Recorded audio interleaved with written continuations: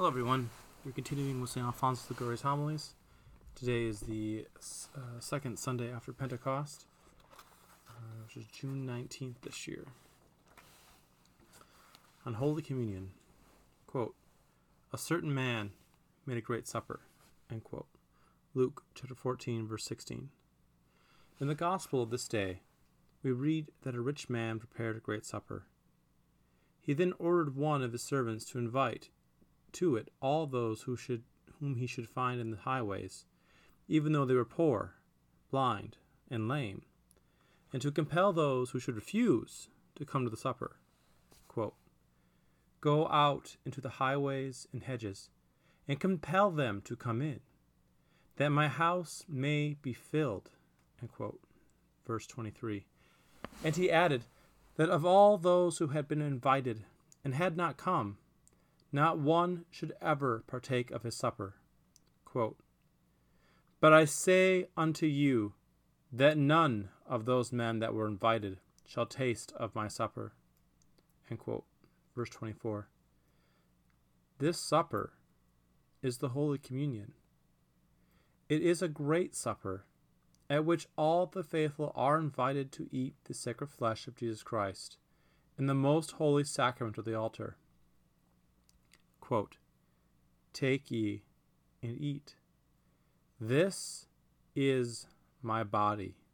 End quote. Matthew chapter 26, verse 26. Let us then consider today, in the first point, the great love which Jesus Christ has shown us in giving us himself in this sacrament, and, in the second point, how we ought to receive him in order to draw great fruit from the Holy Communion. First point, on the great love which Jesus Christ has shown us in giving us himself in this sacrament. Quote, Jesus Christ, knowing that his hour was come, that he should pass out of this world to the Father, having loved his own that were in the world, he loved them unto the end. End quote. John chapter 13, verse 1. Knowing that the hour of his death had arrived, Jesus Christ wished, before his departure from this world, to leave us the greatest proof which he could give of his love, by leaving us himself in the Holy Eucharist. Quote, he loved them to the end. End quote. That is, according to St. Chrysostom, with an extreme love. St. Bernardine of Siena says that the tokens of love which are given at death make a more lasting impression in the mind, and are more highly esteemed. But, whilst others have a ring or a piece of money as a mark of their affection, Jesus has left us himself entirely in this sacrament of love. And when did Jesus institute this sacrament? He instituted it, as the apostle has remarked, on the night before his passion. Quote, the Lord Jesus, the same night in which he was betrayed, took bread, and giving thanks, broke, and said, quote, "Take ye and eat, this is my body." End quote. 1 Corinthians chapter 11, verse 23 and 24. Thus, at the very time that men were preparing to put him to death, our loving Redeemer resolved to bestow upon us this gift. Jesus Christ, then, was not content with giving his life for us on a cross. He wished also, before his death, to pour out, as the Council of Trent says, all the riches of his love, by leaving himself for our food in the Holy Communion. Quote, he, as it were, poured out the riches of his love towards man. End quote. Session 13, I don't know what the CAP dot stands for, but 2. If faith had not taught it, who could ever imagine that a God would become man, and afterwards become the food of his own creatures? When Jesus Christ revealed to his followers this sacrament, which he intended to leave us, St. John says that they could not bring themselves to believe it, and departed from him, saying, quote, "How can this man give us his flesh to eat? This saying is hard, and who can hear it?" End quote. St. John chapter 6, verse 53 and 61. But what men could not imagine the great love of Jesus Christ has invented and effected. Quote, "Take ye and eat. This is my body." End quote. These words he addressed to his apostles on the night before he suffered, and he now, after his death, addresses them to us. How highly honored, says St. Francis de Sales, would that man feel, to whom the king sent from his table a portion of what he had on his own plate? But how should he feel if that portion were a part of the king's arm? In the Holy Communion, Jesus gives us not a part of his arm, but his entire body in the sacrament of the altar. Quote, "He gave you all," end quote, says St. Chrysostom, reproving our ingratitude. Quote, "He left nothing for himself," end quote. And St. Thomas teaches that, in the Eucharist, God has given us all that he is and all that he has. Justly then has the same saint called the Eucharist, quote, "a sacrament of love, a pledge of love," end quote. It is a sacrament of love because it was pure love that induced Jesus Christ to give us this gift and pledge of love, for he wished that, should a doubt of his having loved us ever enter into our minds, we should have in this sacrament a pledge of his love. St. Bernard calls the sacrament love of loves. By his incarnation, the Lord has given himself to all men in general, but in the sacrament, he has given himself to each of us in particular, to make us understand the special love which he entertains for each of us. Oh, how ardently does Jesus Christ desire to come to our souls in the Holy Communion. This vehement desire he expressed at the time of the institution of the sacrament, when he said to his apostles, "With desire I have desired to eat this Pasch with you." Luke chapter 22, verse 15. St. Lawrence Justinian says that these words proceeded from the enamored heart of Jesus Christ, who, by such tender expressions, wished to show us the ardent love with which he loved us. This is the voice of the most burning charity. And to induce us to receive him frequently in the Holy Communion, he promised eternal life, that is, the kingdom of heaven, to those who eat his flesh. Quote, "He that eateth this bread shall live forever." End quote. John chapter 6, verse 59. On the other hand, he threatens to deprive us of his grace and of paradise if we neglect communion. Quote, "Except you eat the flesh of the Son of Man and drink his blood, you shall not have life in you." End quote. John chapter 6, verse 54. These promises and these threats all spring from a burning desire to come to us in this sacrament. And why does Jesus Christ so vehemently desire that we receive him in the Holy Communion? It is because he takes delight in being united with each of us. By the communion, Jesus is really united to our soul and to our body, and we are united to Jesus Christ.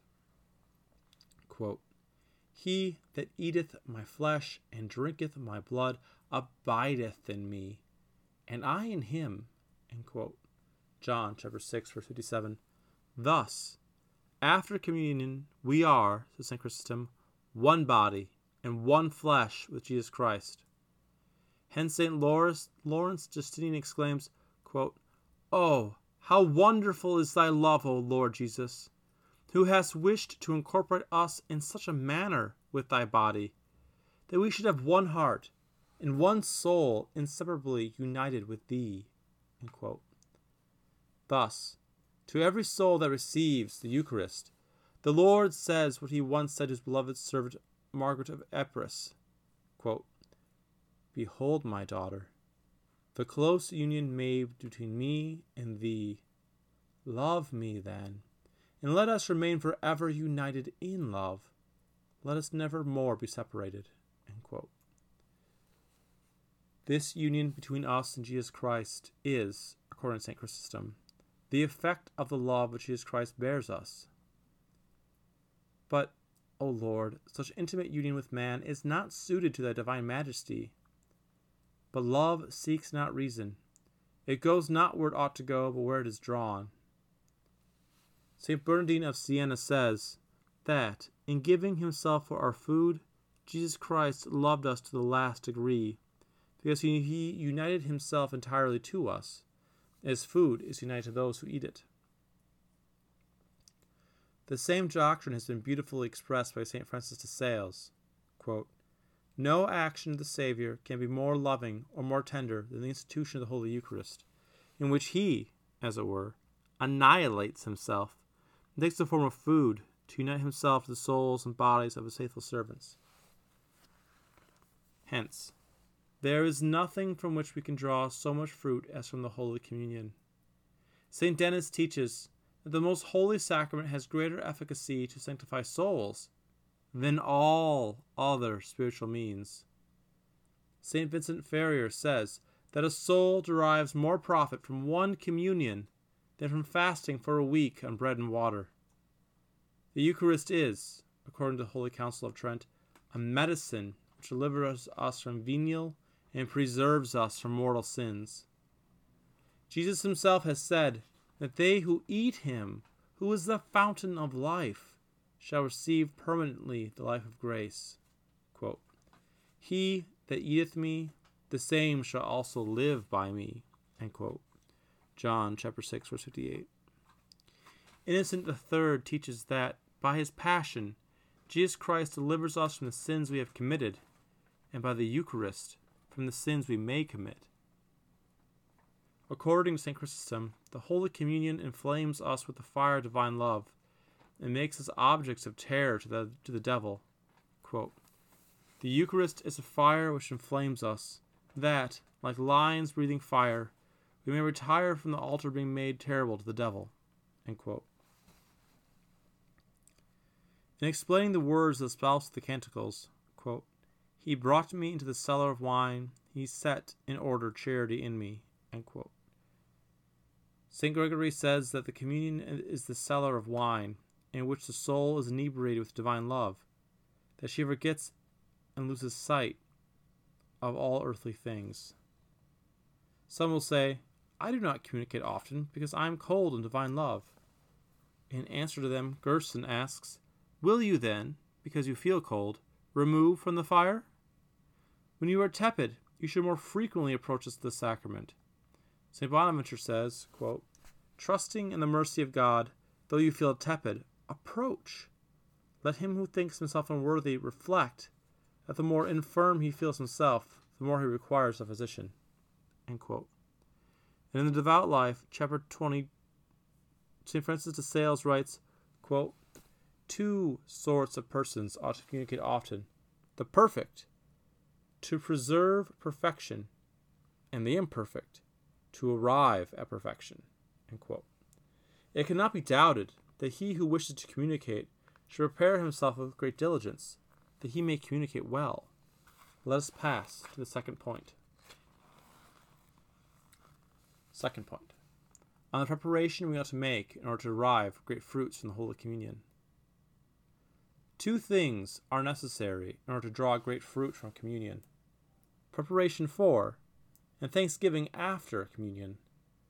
As to the preparation, it is certain that the saints derived great profit from their communions, only because they were careful to prepare themselves well for receiving the Holy Eucharist.